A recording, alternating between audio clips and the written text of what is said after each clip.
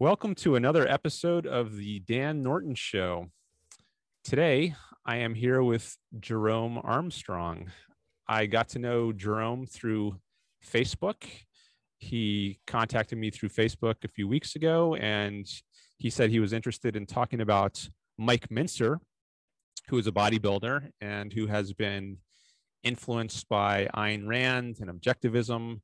And apparently he's influenced other people. He's introduced other people to Ayn Rand and Objectivism. And since Ayn Rand is the theme of my channel, I thought it would be interesting to have Jerome come on and talk a little about that. So Jerome, thanks for coming on. Dan, thanks for having me. Sure thing. So can you just tell my audience a little about yourself? Sure. My name is Jerome Armstrong. I own and operate my own personal training studio in Grafton, Wisconsin, a small suburb of Milwaukee. And I promote essentially a theory of exercise, which is anathema to mainstream fitness orthodoxy. The style of exercise I promote is high-intensity training, which is not to be confused with high-intensity interval training.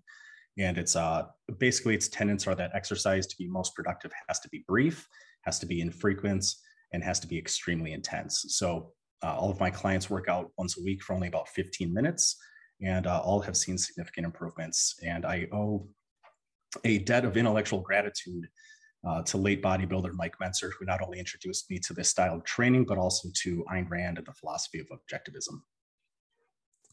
Okay. So first of all, how long have you been doing this bodybuilding, or I get maybe just training in general, and then this particular kind of training in particular? Sure. I've always had an interest in fitness since I was a kid. Started lifting weights when I was probably about 18, responded pretty well. And not to belabor the point, but I guess that story really moves forward maybe 2012 when I found out I was going to be a dad. I used food like a drug, put on 80 pounds at the time, while my wife only put on like the 30 to 40 that most women do. And I was really in a bad place mentally. I was working full-time in corporate America. I was volunteer firefighter. I was about to be a new dad. And I was almost 300 pounds.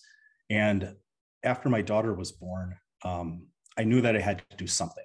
Being a fighter, you know that the number one cause of death is a heart attack. And given that I was having trouble getting my weight under control, I knew if I couldn't get that addressed, even given the constraints of my schedule and how busy I was, that I may not live to see my daughter make it to her teenage years. So at the time, I had been used to exercising 30 to 60 minutes, 5 days a week. And I knew that approach wasn't going to work with my schedule. And in looking at different approaches, I came across Mentzer, this professional bodybuilder from the 1970s who advocated a style of training called high intensity training, in which you would exercise once every 5 to 7 days for no more than about a half hour at a time. Upon soaking up everything Mentzer I could, I found out he was a man of some of the highest intellect that I'd ever heard. And he was a fond admirer of Ayn Rand, of the Objectivism philosophy, and that really shaped a lot of his developing of this style of training.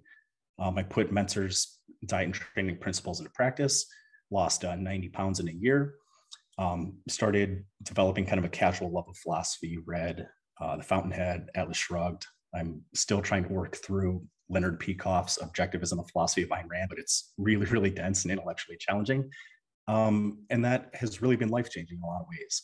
I was able to gain my health back, and it really changed my perspective on life. So in a lot of ways, I tend to think Mentzer posthumously saved my life, but also really introduced me to Rand. And because of that, I just feel indebted to him. Okay. Well, I'm glad to hear that you've been able to make progress and that you've gotten your health back. That's great to hear. So could you talk a bit about, maybe explain in a little more detail what this high intensity training is, maybe give an example or two, and then contrast that with the traditional or whatever the non-high intensity training model or models are? Sure. The actual original kind of vanilla theory of high intensity training dates back to the early 1970s. Nautilus exercise equipment inventor Arthur Jones was also quite the wildlife collector. He had gorillas, elephants, crocodiles. And upon witnessing a gorilla do a one-armed pull-up with seemingly a lot of ease, he figured out that the significant amount of muscle a gorilla has, although they're not extremely active, they spend like 80% of their day eating, comes down to the massive amount of intensity they generate in that particular movement. So we started designing equipment thinking that there are shortcomings to conventional barbells. And I don't need to get into those too quickly, but he postulated that exercise to be most productive has to be very, very, very intense. And an activity that's very intense cannot be performed for a long period of time. So the second tenet is exercise has to not only be intense, but because of that has to be very brief. And because the magnitude of stress on the body is quite large when you're performing a relatively intense activity, you have to give your body time to rest and recover. So Jones in the early to mid 70s advocated full body workouts that only lasted about 30 minutes, 2 total sets for most exercises, Monday, Wednesday, Friday, basically. This worked really well for bodybuilders at the time, like Casey Viator, Mike Mentzer, Ray Mentzer, and a number of other bodybuilders throughout the 80s and 90s. Conventional bodybuilding training at the time, most predominantly like the Arnold Schwarzenegger approach, was 2 to 3 hours a day, sometimes more, upwards of 6 days a week, sometimes 2 hours in the morning and 2 hours at night. So one methodology is essentially very, very high volume of workload and relatively low intensity. And the other is kind of the opposite. It's very, very high intensity and very, very short duration and frequency.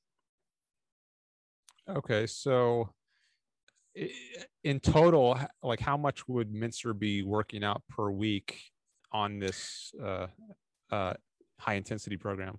Sure. So Mike nearly ascended the upper limits of the bodybuilding echelon. He placed second in the biggest bodybuilding competition in 1979, fifth at the competition in 1980.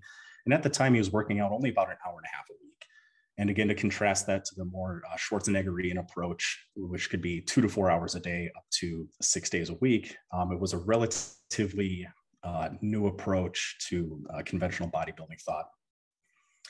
Since then, a number of books have been written, like Body by Science by Dr. Doug McGuff, and the theories continue to evolve to the point where most high-intensity trainers advocate as a starting point, because there has to be some room for individualization. One workout a week generally, and usually no longer than about 30 minutes. And I've seen the same thing in my studio. Most individuals tend to respond very, very well to one very intense full body workout about once a week. Okay. I think it's pretty amazing that he was competing at the top level. So for titles like Mr. America, Mr. Universe, Mr. Olympia, and his workout routine is so radically different from people like Arnold Schwarzenegger or, any other bodybuilder. Yeah, there's a number of problems with conventional fitness training. Maybe amongst the most prevalent is the idea that more is better. And you kind of see this this idea in a lot of areas in life. People think if some amount of something is good, that more of it's better, but certainly past a point, there's diminishing returns. And not to overcomplicate exercise, but it's a physical stress on the body that's performed for a desired effect. You induce a certain amount of resistance, physical effort on the body so that you can build bigger, stronger muscles, and then other adaptations that correspond to supporting those muscles. And maybe the best parallel for that would be like if you're trying to get a suntan. Depending on an individual's genetics, you could step outside in the sun for 5 minutes and then go back in for 5 minutes, go back out in the sun for 5, go back in, and you could repeat this until you got enough sun exposure. Or you could step out in the sun on a hot California August day right around the middle of the day and get your 15, 20, 30 minutes, depending whatever your genetics allow. And then you go back in and give your body the time that it needs to recover for you to get that suntan. But the thing is, if you go back out in the sun and expose yourself to more UV light before you're fully recovered from that, or before that adaptation has occurred, you're just going to get sunburned. And the same kind of thing holds true with exercise. Okay. Yeah, I imagine you would get just burned like a lobster if you subject yourself to too much UV in a period of time. It seems like it's breaking up a little bit. Is it clear on your end? Yeah, I can still hear you okay. I know I smacked the mic a few times and I was gesturing with my hands, so I apologize about that. Oh, okay, that's all right. Yeah, it just sounded grainy for a few seconds. Okay, so another thing you mentioned that's caught my attention was that when you're talking about how it's high intensity, I'm thinking, wait, So guys like Arnold, they're not going high intensity. If you watch a movie like Pumping Iron, the documentary of the 1975 Mr. Olympia title, I think, the guys are screaming in the gym, and it looks like they're doing some pretty high intensity things. And to say that, that's not high intensity, but what Mentzer is doing, that's high intensity. Like, Arnold talks about like he doesn't have a fear of fainting in the gym or throwing up while he's working out. It sounds like that's pretty intense. So how can you go more intense than that? Could you talk about that? Sure. Yeah. Arnold is Arnold's best publicist. I guess I would start with that as a prefatory point. And there have been a lot of things that have come out about Pumping Iron that were fictionalized to a high degree to try and make it a little bit more entertaining. The thing is, intensity is a scale. A maximally intense effort cannot be sustained for a long period of time. And to use an example of that is if you were to run out, into a soccer field and sprint as fast as you possibly could, you couldn't keep up that same level of speed for very long, 10, maybe 20 seconds. And you see this with the world record, like 100 and 200 meter dash. 100 meter dash, I think Usain Bolt ran like a 9.09 or something insane like that. But when you start stretching out the distances to 400 meter, 1200 meter, 2000 meter relays and stuff, the actual speed that is happening at any given moment drastically falls off because you can't keep up a maximal effort for that long. So the idea with exercise is you want to generate as much intensity as safely possible. Most individuals, when they go into the gym, and it just takes time when you have to train so many people before you see it, when most people think they're done when an exercise is starting to get difficult and they set the weight down, and even a lot of bodybuilders, when they're training and it looks like they're pumping really hard and they set the weight down, most people still have quite a few repetitions in the tank. I would suspect anywhere from 5 to 10 conventional repetitions. But intensity is ultimately a measure of momentary efforts. And the idea is, at least if you can do it safely and using motions that are concordant with muscle and joint function, to generate as much intensity as safely possible and then move on to the next exercise. So I tend to think most individuals, and we have to be careful using bodybuilding, but most individuals probably are only exercising like a 6, maybe a 7 at the highest from what I've seen in the gym. And if you really want to get results, you got to push that closer to like a 9 or a 10 on like the rate of perceived effort scale. Okay. I can think of a pro and a con that might come to people's minds of this method. So the pro is it saves you a lot of time. So, and you don't have to spend hours and hours and hours in the gym. You're going to just go for a half hour or something on a work. The con is maybe this is, going to be very fearful. I have to really kill myself when I go in the gym, and that's kind of intimidating. So I don't really want to do that. If we're a more moderate, low intensity workout, okay, well, I can handle that. But if I know it's going to be torture, then how am I going to get myself to go through with that? So any thoughts on that?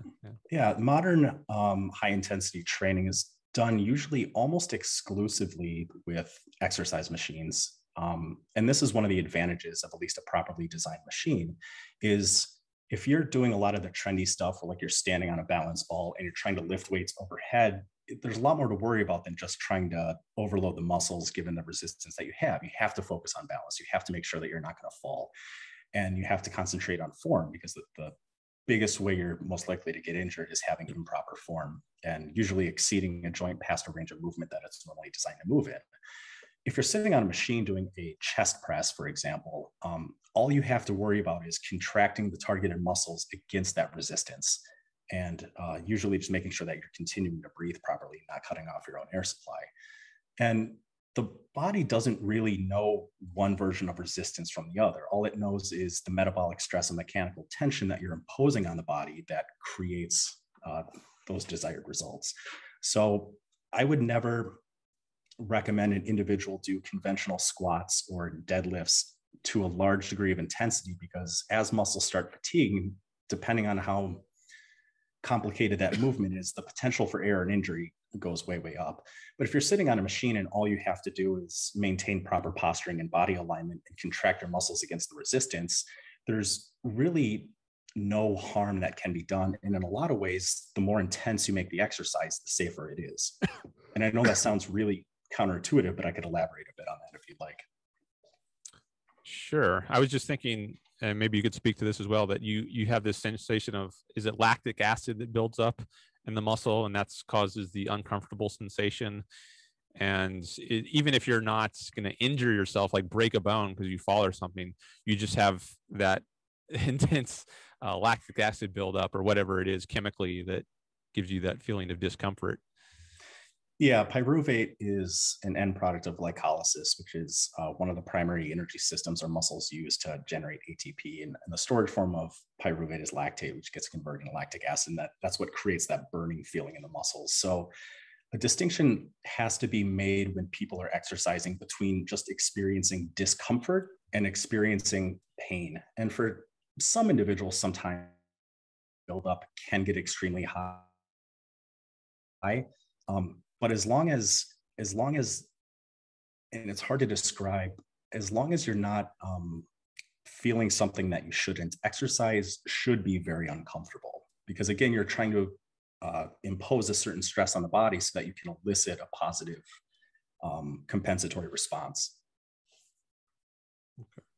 I'm just taking a few notes here. That's why I'm looking down at times. Sure. Yeah, you're good. I just wrote down mind over matter because I was thinking maybe that figures in here. So you've got this, uncomfortable sensation, and you just have to use your willpower to go through with it. And maybe focusing on the results would help you endure that because you're going to be rewarded.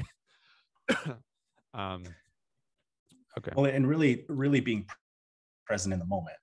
Too many individuals go to the gym with the idea that they should go in and try and do either more weight or more repetitions than they did on their previous workout.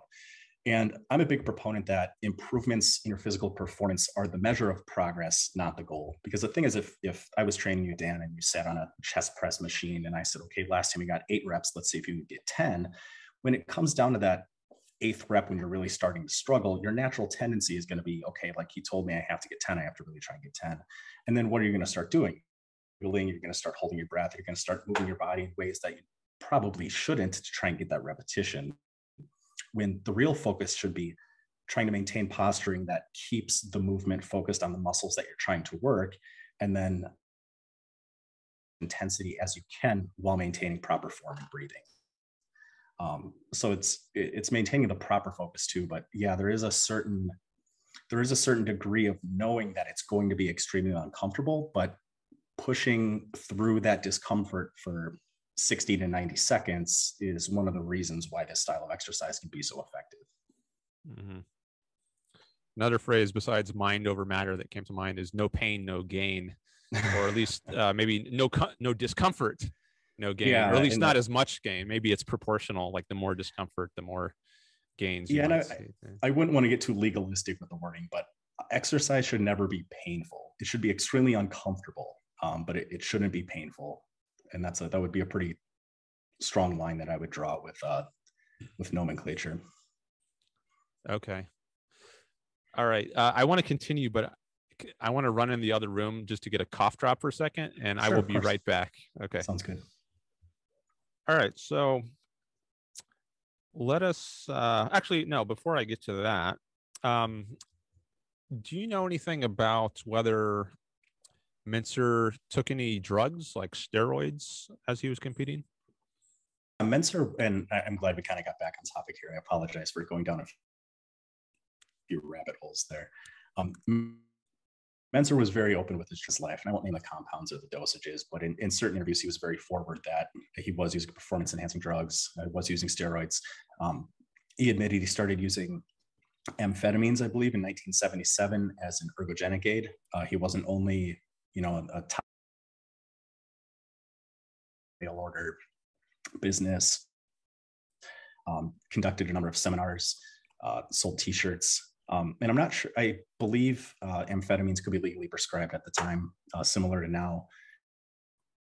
And he used them for a number of years. And then I believe finally got off of amphetamines and steroids at some time in the 80s after he had retired. But Mentzer was a very big and never hid the fact that he used drugs, and a big believer that when an individual puts in his or her own body is up to their decision, and that they should act concordant to their ethics. And he was very against the war on drugs and drug regulation for those reasons. Okay. So I guess then one might think he wasn't able to get to the level he did, the very top of the bodybuilding profession without using those drugs. You might still think that high intensity training is a good, effective way to go about training, but maybe it's not enough to get to the level that he got to without drugs. I don't Sure. know.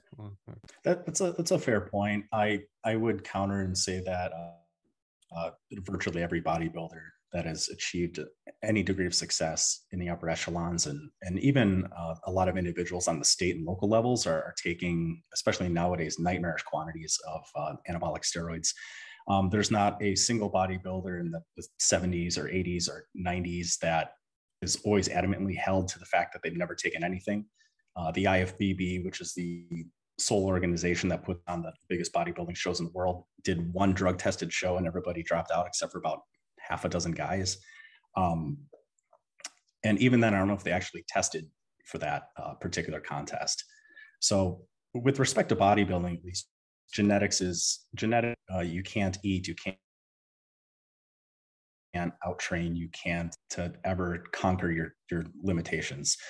And certainly anabolic use is probably Schwarzenegger in his own autobiography admitted that he started taking steroids when he was 13, continued to take them all throughout his competitive years. And I tend to think that most professional athletes in virtually every sport, football, bodybuilding, cycling, baseball, I would strongly suspect 90+% of almost all professional athletes are either taking anabolic steroids or any kind of performance enhancing drug that can risk it. Okay, so I was thinking in the Olympics, it seems like they're pretty rigorous about testing for steroids, but is it not the case in professional bodybuilding? They don't test, but you did mention, you said they do test in one contest at least, or is it inconsistent how they do it? Yeah, bodybuilding, I think it's just a publicity thing. I believe the IFBB says that they randomly test. But to my knowledge, these guys have ever been tested. There was only one Mr. Olympia contest when they said they drug tested, and the vast majority of competitors dropped out, and even the ones that showed up were noticeably, about 20 pounds, maybe even less, other competitive weights. With respect to the Olympics and the World Anti-Doping Agency, I can't remember the name of the documentary. I think it's Icarus. It was on Netflix, where a not even semi-professional cyclist, just a hobbyist, ends up in contact with someone who ran Russia's doping program for their Olympic team. And he has him go through and use all the same drugs, do the same cycles, and then walks him through how to beat all of these tests. So I strongly suspect, and people do get popped all the time for failing drug tests, but I would still very strongly suspect that because of the amount of money and notoriety and fame that goes into a lot of these things, that for a lot of people, it's well worth the risk taking drugs. Okay. All right. So let us now bring in Objectivism and Ayn Rand's, if we can. Sure, absolutely. So how did this affect Mentzer? I was reading a little about him earlier today, and it seems like he didn't get introduced to Objectivism until maybe his 30s or after his, I'm not sure exactly when it was, but I'm wondering how Ayn Rand came into the picture and then what kind of effect that had on him. Yeah, Mentzer, to my knowledge, was always interested in philosophy and reading Rand, at least seriously, and claimed the title of Objectivist. Was an avid reader of Nietzsche. And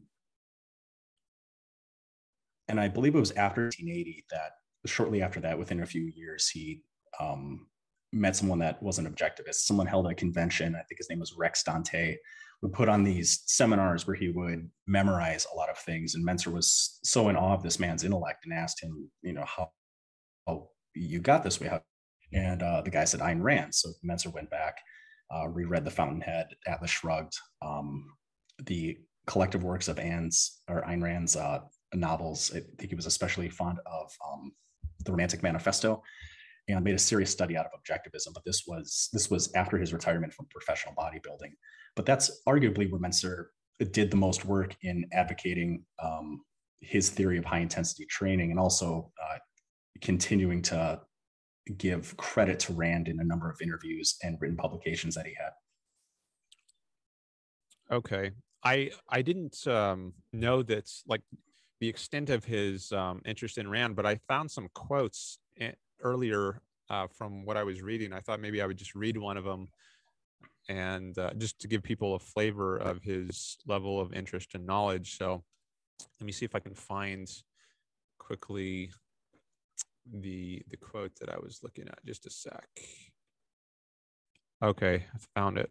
All right, so here's a quote that I found that, let's see, this is, apparently he said this in an interview. I'm not sure what interview, but this is what, at least is what is attributed to him. He says, quote, "Learning logic and acquiring the ability to think critically is not easy, though not impossibly difficult. I learned how to do these things by reading and, quote, digesting, unquote, the works of novelist philosopher Ayn Rand. To get started on the proper methodical path, read her books of explicit philosophic essays, Philosophy Who Needs It, especially the introduction and the first 2 chapters, and the Romantic Manifesto, which you mentioned, especially the 2nd chapter, Philosophy and Sense of Life.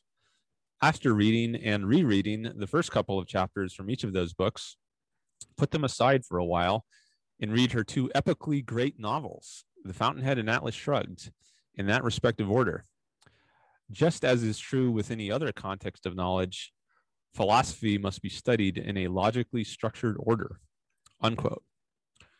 So I just wanted to give people a little flavor of his own words on Rand, because I found it really interesting to read that. All right, I see we have 2 minutes left on this call, and I don't want us to get interrupted in mid-sentence. So sure. How about I end this call, and then I will send you a new link. Sounds perfect. All right. We are back talking about Mike Mentzer and related topics, subjectivism. So as we were taking a little break there, I found another couple quotes by Mentzer from that article, which I thought it would be interesting to read to the audience. So let me just read a couple more quotes from Mentzer. Okay, so, all right, so it's actually just a table of contents from one of his books. It's called Heavy Duty 2, Mind and Body. So here are the titles of the chapters in that book. Introduction, The Mind, Check Your Premises. Nature, to be commanded, must be obeyed. Another kind of definition. Balancing the theoretical account. Praxis, serving the needs of the growth mechanism. And last chapter is Either Or. So if you know Ayn Rand's writings, then some of those chapter titles will definitely leap out at you as showing some influence by Ayn Rand, like Check Your Premises. And then I'll just read a couple paragraphs here from chapter 1, titled Bodybuilders Are Confused. And so it says, there's a quote. Okay, so he starts with a quote from Ayn Rand in his chapter. I guess that's what's going on here. So Mentzer says, quote, "Explaining the relationship between man's mind and art, Ayn Rand wrote in an essay titled The Psychoepistemology of Art, quote, while in other areas of knowledge, men have outgrown the practice of seeking the guidance of mystic oracles. In the field of aesthetics, this practice has remained in full force and is becoming more crudely obvious today," unquote, from Rand. Continue with Mentzer.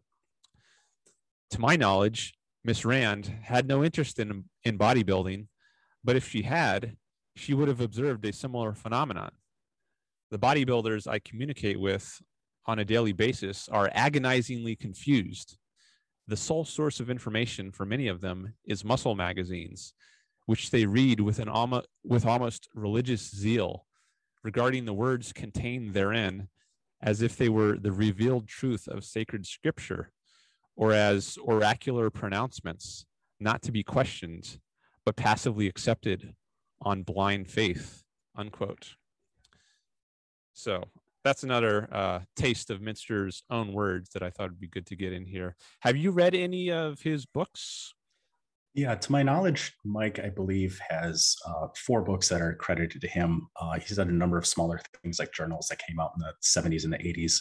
I have his first book, Heavy Duty, and I'm really glad you asked, because I was going to segue into how Rand's influence is far more evident across his later writings. Heavy Duty, Two Mind Body, which you quoted the table of contents, is actually the hardest one of his books to get. That's the one that I'm currently missing. His latest book, which was published shortly, I think the manuscript was approved a couple of days before he died, came out in 2001. It's called High Intensity Training the Mike Mentzer Way. And posthumously, author John Little, another advocate of high intensity training and friend of Mike Mentzer, and also, I believe, a master's in philosophy, wrote a book called The Art and Wisdom of Mike Mentzer. To touch on Mike's first book, he was largely continuing to promulgate high intensity training theory the way that Arthur Jones had, recommending basically 3 full body workouts Monday, Wednesday, Friday, with some small changes.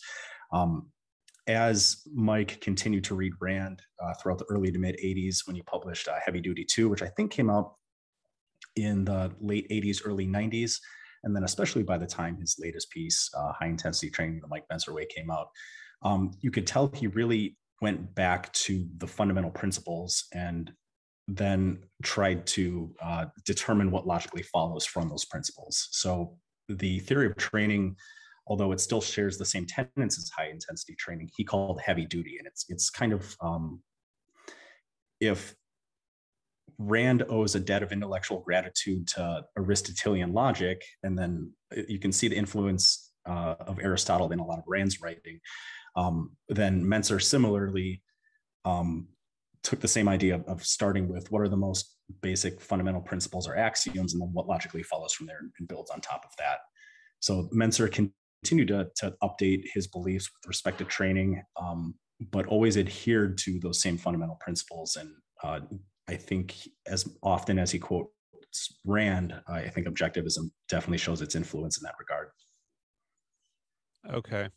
Yeah, so I'm interested in hearing a bit more about how Rand influenced him. And so sometimes people say, like, what is the objectivist view of X? Like the objectivist view of diets or education or fitness training. Maybe there isn't one. Maybe there is one. Maybe it's not a philosophical issue. But so you said something about how he started with, I don't know if you mentioned the term axioms, but somehow he tried to infer based on objectivist principles his method of training. So could you say some about how Rand influenced him and what kind of inferences he drew from her ideas to get to where he ended up in his thoughts about training practices? Sure. To kind of tie into what you said, and again, I consider myself a student of objectivism, so if I misrepresent anything, please correct me. A lot of times when you're engaging in philosophical discussions with people, they usually want to jump straight to ethics or politics, and not realizing that politics is derived from ethics and ethics is derived from metaphysics and epistemology. And a lot of times, if you have different beliefs about metaphysics or epistemology, your likelihood to have similar beliefs with respect to ethics can be very different. As far as how objectivism influenced Mike's writings, Mike, I think a lot to the law of identity. Mike was a big proponent, especially in his audio tapes, that there's only one reality. And because there's only one reality, there can only be one most accurate description of any aspect of reality. Both Newtonian physics and general relativity can't be equally valid descriptions of reality because they contain contradictory data, contradictory mathematical formulas and approaches to trying to solve the same problems. Similarly, no two approaches to exercise can be equally valid because they're contradictory, high sets or low sets. Do I use heavy weights, light weights? Do I lift slowly? Do I lift quickly? And because there's only one reality, because man is an individual of a very precise metaphysical nature, there can only be one best way to train for a specific goal. And he started with the fundamental principles. In objectivist metaphysics, you start with existence. Existence exists, right? That's the primary axiom at the beginning, and then you build from there. With respect to high intensity training, you start with what's man's physiologic nature, and then you start with what are the fundamental principles: intensity, duration, and frequency. And he built from there, and that really differentiated his style of training from Arthur Jones's version of high intensity training. Okay, so he starts with man's nature, and from that, he infers a certain method of training is best. I'm wondering, like, if there's any room for optionality here. Like, for instance, in objectivism, it would say the part of the ethics of objectivism is that productiveness is a virtue, and someone should try to have at least a central purpose in life, some kind of productive career goals that they're working on. But it doesn't say that you have to be a lawyer or a dentist or a computer programmer or a dietitian. There's all kinds of options in the kind of productivity that you engage in that are equally consistent with human nature. There's not just one way to do it. So I wonder if there might be something like analogous to that in the case of working out, that there are certain basic principles, but there are options in how you fulfill them. Or maybe in the case of exercise, it is more constrained, or maybe it's constrained depending on your goals. Like if you're trying to be a Mr. Olympia, you might have to do it a certain way. But if you're just trying to stay healthy, then maybe you could depart from those principles. So I wondered, like, how strict he was about this in terms of it saying, this one way of working out, is that really the best for everyone? Just like productivity or being honest is best for everyone. It's not an optional sort of value. Yeah, I tend to think, and maybe an easy parallel in terms of like an area of optionality would be exercise selection. Hypothetically, if a barbell squat I thought was the best way to develop bigger, stronger legs, if you were my client and you just didn't feel comfortable doing squats, it wouldn't be productive, and it wouldn't do either one of us any good if I made you do squats. You'd never get the same degree of effort out of it, and you would never get the same degree of productiveness out of it because you weren't comfortable with some aspect of that movement. Now, because every single exercise for a certain muscle group is a little bit different, they can't all be equally as effective at stimulating growth in that particular muscle.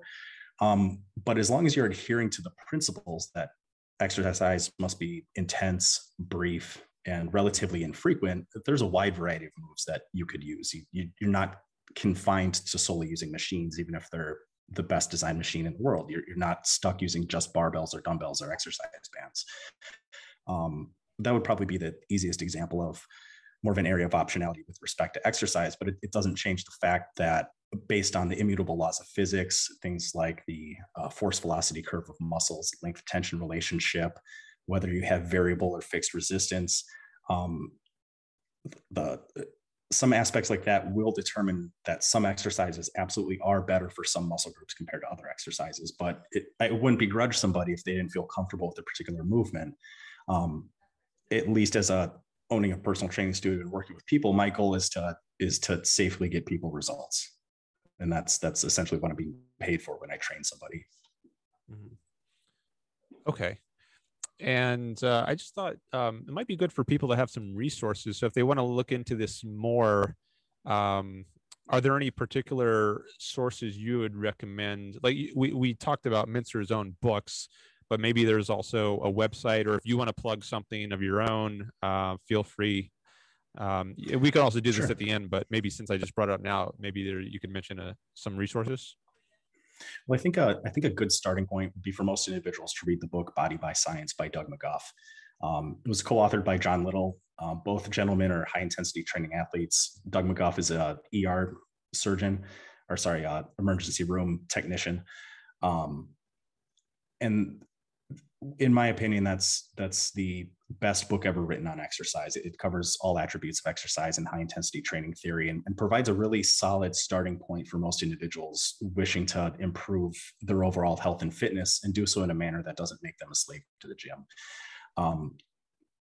Another great resource for people who might be more interested in the physiology is there's a meta-analysis by James Fisher, James Steele, Brad Schoenfield, came out in 2011. I believe it's called I think it's called Recommendations for, I have it, Evidence-Based Guidelines for Resistance Training. But if you just search for James Fisher, James Steele, evidence-based, they analyzed 131 different studies with respect to all factors of exercise, and basically concluded, similar to high intensity guidelines, that 1 or 2 workouts a week, selecting a weight, it can be light, it can be heavy, lift slowly, only 1, maybe 2 sets of muscle group, and as much intensity as you can safely generate. This was the finding of analyzing all of these studies. So both of those would be excellent starting points.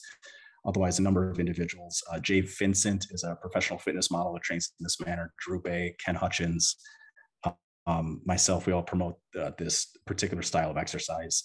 I do have a YouTube channel. If you just search my name, you'll find it. Otherwise, my personal training studio is called 18-Minute Fitness, but that's a little bit more focused on local things around this area.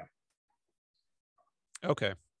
Good to have all that on record. And maybe I'll also put a link in the description to the article that I was quoting from. So if anyone wants to find that or read more about Mentzer, you'll have that as well. Let's see what else I have here in my notes. It's interesting that John Little came up. I've come across him a few times in my life in kind of different ways. So Will Durant, I don't know if you're familiar with Will Durant at all. He was a historian who I love. His works I love, The Story of Civilization. And John Little did a documentary on Will Durant, which I came across many years ago. And then also I found he did a documentary on Bruce Lee, who I'm also interested in. And then I found out there was an Ayn Rand connection, and he did a documentary on Leonard Peikoff in his own words. I think that's Leonard Peikoff in his own words, I believe is the title of it. And then now there's this Mike Mentzer connection. So it's interesting how they're all these John Little keeps popping up in all these different ways. So have you had any did you say you've actually John Little, or have you worked with him at all? No, and that high intensity training circle is pretty small. I think we're Facebook friends, but I don't know if we've ever talked. And yeah, you're right. He went to college for philosophy. I think he got his master's, and has a big interest in Bruce Lee. He's one of the very few people that has access to the majority of Bruce's estate and a lot of Bruce's media. John Little's YouTube channel has a lot of great videos about Will Durant. He has a lot of interviews he did with Mike Mentzer over the years. So John Little is another person that recommends training in a lot of these similar principles, but also comes from a background of philosophy. And I'll try and find it and send it to you, but there is a couple of videos on his channel where he and Mike Mentzer discuss Ayn Rand specifically. Yeah, I actually right before excuse me, right before we started talking, I found some video on his channel of, I guess it was a phone call he recorded with Mike, maybe in 1990. Yeah, maybe I'll listen to that later. I just heard of the first couple minutes or so of it, but it looked like it was about 40 minutes long. Mm-hmm. Okay. Do you know anything about Mike Mentzer's relationships with like significant others? I was just kind of curious about that. I didn't see any information. Like, was he ever married or? To my knowledge, he had a number of girlfriends over the years. As far as I know, he never married. He had a younger brother, Ray, that was also a very successful bodybuilder. Ray was married and had a daughter, but both Mike and Ray were pretty secretive and introverted in a lot of ways, and kind of kept to themselves. But to my knowledge, I thought I heard that Mike and Ray had a sister, but if she's out there, then she's not doing much to kind of make herself known, which is perfectly fine. And it's tragic. Mike's younger brother, Ray, I think died 2 or 3 days after Mike.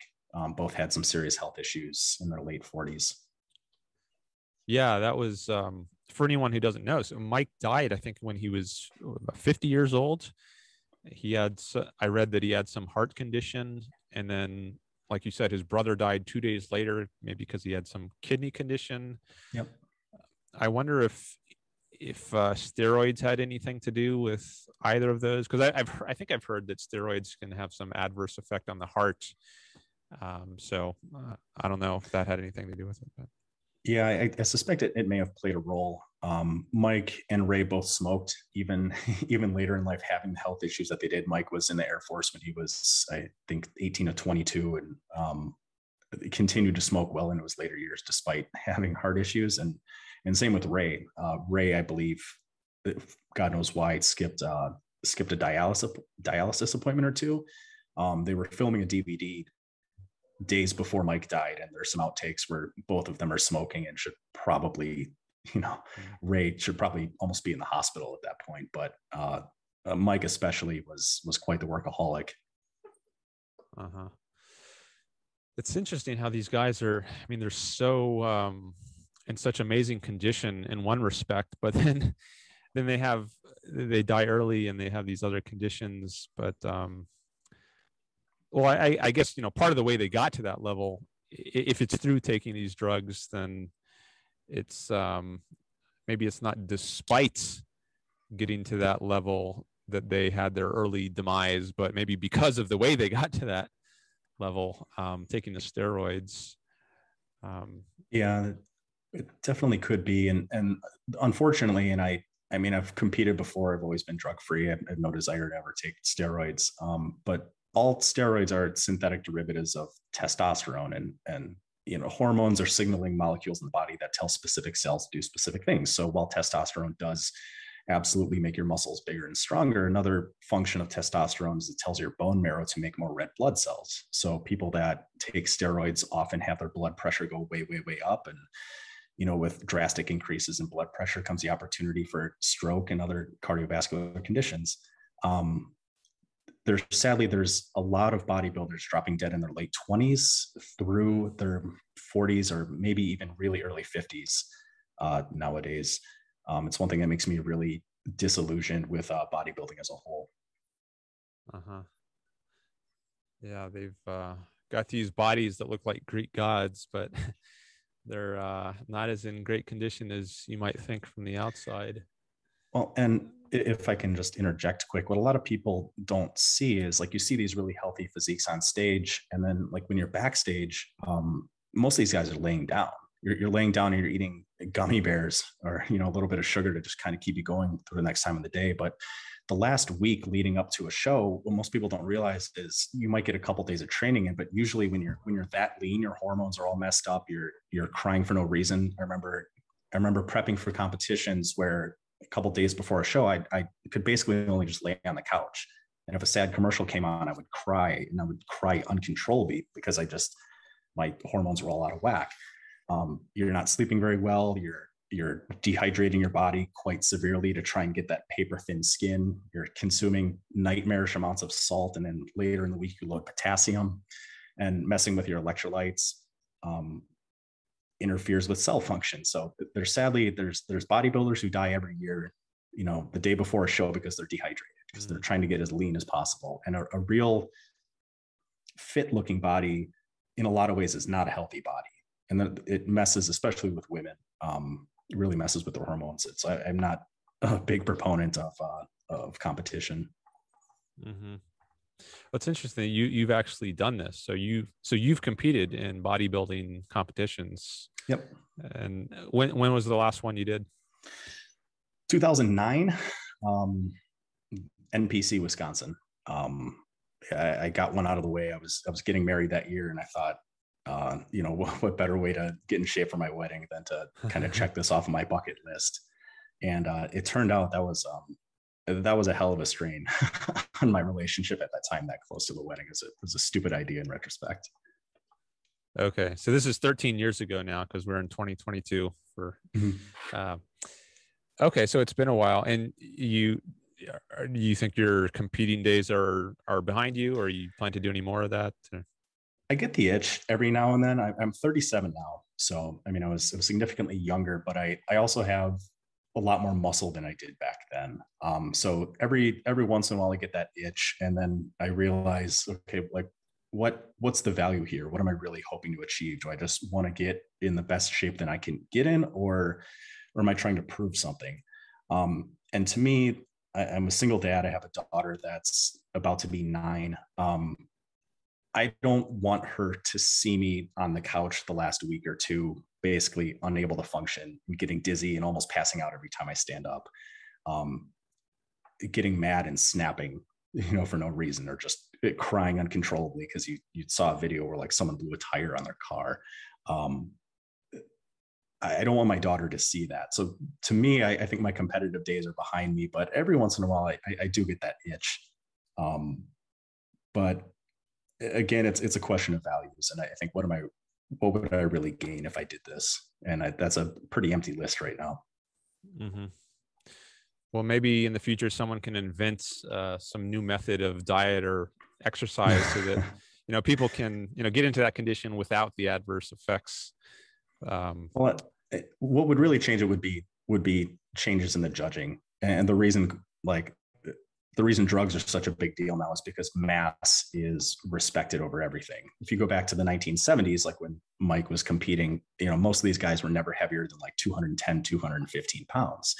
And now the guys that are winning are consistently 260, 270 plus. I think the last Mr. Olympia was about 280 and maybe like 5'9", 5'10". Jeez. And I don't care how lean you are, to have that much tissue on your body just puts strain on your heart. And you will pay the long-term consequences for that. So if the judging was such that they didn't demand such a high degree of mass and conditioning, there could be a real renaissance in the sport that really emphasized more health. But for right now, there's too much money in the supplement industry. It's like a $70 billion a year business. And for the most part, I think very few people, if any, should ever even take a supplement. But you put these freaks on a magazine and sell kids the ideology that if you train hard enough and you take your protein and your pre-workout, that you too can have 20-inch arms, and maybe 1 in a million people have the genetics for it. Yeah, I'm wondering if I was thinking about male-female relations here, and like, do some of these guys get into it because they think it's going to help them get women or look more attractive? But I've heard women often say that I like some muscle, but not that much. That's like, that's overdoing it. And it grosses them out. At least some women have that. But maybe some women like it. But just to tie this to Ayn Rand in a couple of ways. So one is, I think her personal preference, I believe, was a leaner kind of physique. Like, I don't think her heroes were very muscular. But the other, which is not to say that that's the objectively right preference, and there's no optionality here. But I think that happened to be her preference. The other Ayn Rand connection I thought of here was, which hooks back up to my question about Mike Mentzer's relationships. So I was thinking, like, there's this line in Atlas Shrugged. Have you read Atlas Shrugged? Yep. Okay. So there's this line, "What a magnificent waste." I don't know if you remember that line, but Francisco says that to Dagny because she's at a ball and she's dressed up very beautifully, but she's single. She doesn't have a man in her life. And he says, "What a magnificent waste."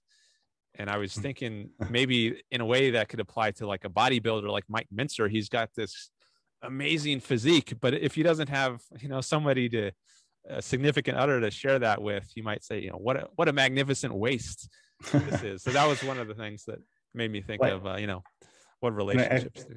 I think Rand, when asked about her writings, that she wrote the novels as a way to like personify or kind of concretize her image of the ideal man.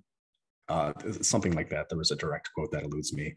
But if you read even The Fountainhead, when she's describing how thin and like almost sinewy sometimes Rourke is, when he's like hunched over his desk working, or when he's standing at the quarry, if I could give a quick nod to Atlas Shrugged when I opened this personal training studio, I really wanted to give a nod to the John Galt line when Dagny opens the John Galt line using Reardon steel. And because of the expression, who was John Galt, she calls it the John Galt line. I really wanted to call this business John Galt Fitness, but as a nod to that, but I strongly suspected that the Ayn Rand Institute probably wouldn't like that. But I thought there'd be a kind of a beautiful nod and almost degree of irony to that because, the style of exercising is so iconoclastic. And yeah, Mentzer was quite the character, and really kind of touching back on what I said about like, why would I compete again? Yeah, in a lot of ways I could see that. What a waste to put that much time and effort and focus and dedication into something like a bodybuilding competition when you're only on stage posing for a few minutes over the course of a day. But there's a lot that goes into that. And Mentzer, kind of quite the tragic hero, especially the way that his life ended and the way that his career was within bodybuilding. Yeah, so I was there's a few directions I'm thinking of going here. So there's so independence is one thing I'm thinking about here, because when I'm thinking about the influence of Rand on Mentzer, I don't know if this is correct, but I'm thinking maybe one of the ways it influenced him, which I think sounded like he was mentioning in one of the quotes I read before about how all these guys are reading the muscle magazines like they're sacred scripture instead of thinking for themselves. So I was thinking, well, maybe a way that it influenced him is he thought for himself. He didn't just go with the herd, so to speak, and do what everybody else is doing, but he made his own observations, and he was kind of experimental about things and testing stuff out, and realized, hey, this other thing, this new high intensity thing is working out. It's giving me some really good results. So maybe I'll give that a try. So maybe it reflected a kind of independence on his part, which maybe was inspired partly by a Randian ethics. I'm not sure, but that was just one connection I thought maybe could be made here. Yeah, in a number of his lectures and also some of his later writings, he always prefaced the lectures and the writings by stressing the importance of developing a rational, critical mind. And I believe, to loosely quote him, he said something like, "What good does it do to have a set of biceps that would do justice to an adult gorilla if you haven't developed an equally impressive mind?" And throughout his writings, he continues to put forth the idea that to really develop a muscular body, let alone a single muscle, you have to first know what the function of the muscle is, and then effectively how to work it. It's not good enough to just blindly follow tradition. And I think a lot, the more you listen to him speak, you can really hear the influence of the Fountainhead. And that's just this constantly reoccurring theme in the Fountainhead, is that all of these nods to tradition are in a lot of ways just vacuous. A building is a living thing. It needs to fit the environment, the purpose, the creator, and the inhabitant of that area. And Mike always hammered those points home with his writing, that like, study logic, read Ayn Rand, develop your mind. And when you're able to do that, you'll learn something of value, not just about bodybuilding and nutrition and building a better physique, but this will help you in other areas of life as well. Okay. I just see one of these messages pop up again. It did another 8-minute warning. So maybe we'll have to do one more link, but maybe we'll finish up in the next few minutes. We'll see. Sure. So maybe we can transition now to the final bullet point that we originally had when we were talking earlier of veganism, or more generally diet. So you said that you saw some video on my channel where I was talking about veganism, and then you had some thoughts about carnivore diets, and I think you were more inclined to think that was an ethical sort of diet. But let me not put words in your mouth. Let me just open up the floor to the general topic of diet, if you want to go to that now, because I think you said you had some thoughts about that you were interested in sharing. Yeah, just full disclosure, I am an advocate of a purely carnivorous diet. And I try not to make too many claims without like giving a reference. So vegan cardiologist Joel Kahn on Joe Rogan's podcast said essentially 80% of dietary guidelines come from epidemiology, which is a study that tracks populations and tries to establish varying degrees of correlation between like what a group of people eat and then overall health comes or overall health outcomes. But to me, this is inherently problematic because one, correlation can't prove causation, and two, it's more of a soft science to me where there's a lot that's known about human physiology, nutritional biochemistry that are hard sciences and are essentially fully agreed upon. Um, Scientists have gone and they can look at radioisotopes of nitrogen in early humanids and not only see that we were carnivorous, but we were hyper carnivorous. We ate a diet that almost exclusively consisted of animal meat. Agriculture essentially wasn't invented until about 12,000 years ago. The modern refrigeration that makes supermarkets possible didn't really exist until post World War II. So the idea that we could go out on any given day and get the vast majority of our diet from plants, I think is largely incongruent with man's nature as a species. And we've been Homo sapien for 200 to 400,000 years, and we've been in the Homo genus for, I think, about 4 million years. And for the vast majority of that time, we were getting the overwhelming majority of our nutrition from animals that we could hunt and kill. So it was interesting hearing you talk about veganism, and the ethics behind it are one thing, but I start from like a first principle. What do we know about nutrition? There are things that our body needs, and there are things that our body doesn't need. And there is zero dietary need for carbohydrate. All the sugar that some of the cells in our brain or red blood cells need, our body can make all the sugar it needs through a process called gluconeogenesis. There's zero need for dietary sugar. We do need essential fats. We do need proteins. Certain nutrients are missing in vegan diets: EPA, DHA, B12, magnesium, calcium, omega-3 fatty acids. So to me, like, we never begrudge a lion for hunting a zebra. It's what they eat. It's based on their nature. So to me, like, a man as a species for a really long time has eaten almost exclusively meat, and there's zero need for dietary carbohydrate. And dietary carbohydrate, eaten more than like 4 to 5 grams of sugar at our time, elevates our blood sugar. And then we release insulin to lower our blood sugar to get it into our liver, our muscles, or fat cells, because elevated blood sugar is literally toxic. That's what type 2 diabetes is. It's a chronic disease of chronically elevated blood sugar. And I know we're a little tight on time, but to me, it's not immoral to eat something that we're biologically designed to eat. That's part of our identity, is we have things that we're supposed to eat, and there are sources for that. And there are a number of vitamins and nutrients that people need as human beings that are essentially just bereft in all plant-based sources. Okay. So this is, I guess, quite far afield from objectivism and Rand. It's getting into the nitty gritty of the science and of diet and how it all works. But I guess to try to connect it to that previous call I had a bit. So this is with Philosophical Zombie Hunter. That's the name of the guy that I was speaking with about this.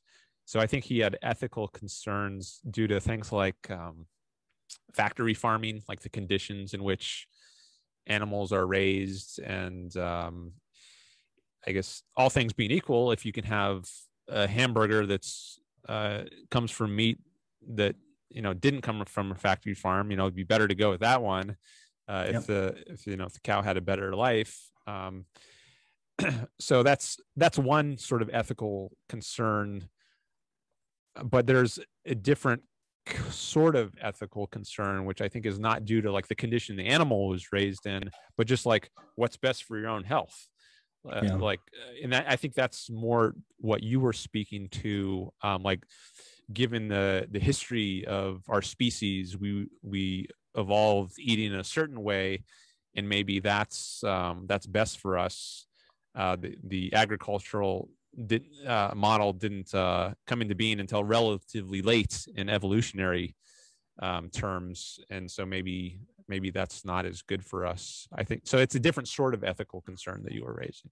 Yeah, and to make it a little bit more broad with respect to philosophy, man is a being of a very specific nature, and because of our physiologic nature, and similar to how Mike advocated, no two theories can be equally valid descriptions of any aspect of reality. Both a vegan diet and a carnivorous diet cannot be equally valid approaches to health, because they contain contradictory approaches.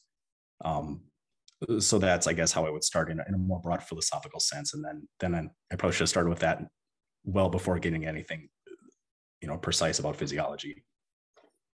Okay, I see we're just about done. So do you want to do one more? We don't have to do a full another segment, but just to wrap it up so we don't get cut off. All right, yeah, I'll send you another link in a couple minutes. Sounds good. All right.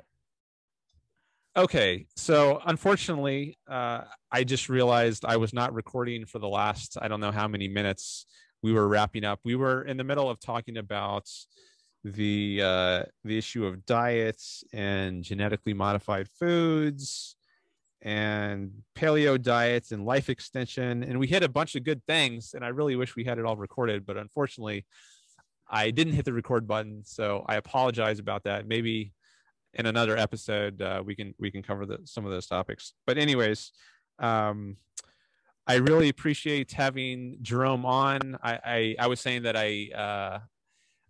we covered a lot of topics in this episode that are different than topics I've had previously on my channel. So I was glad to have the opportunity to cover some new ground here. So thank you, Jerome, very much for coming on. Thank you, Dan. Thanks for having me on tonight. All right. And thanks to the audience for watching. I will see you in the next video. Bye-bye.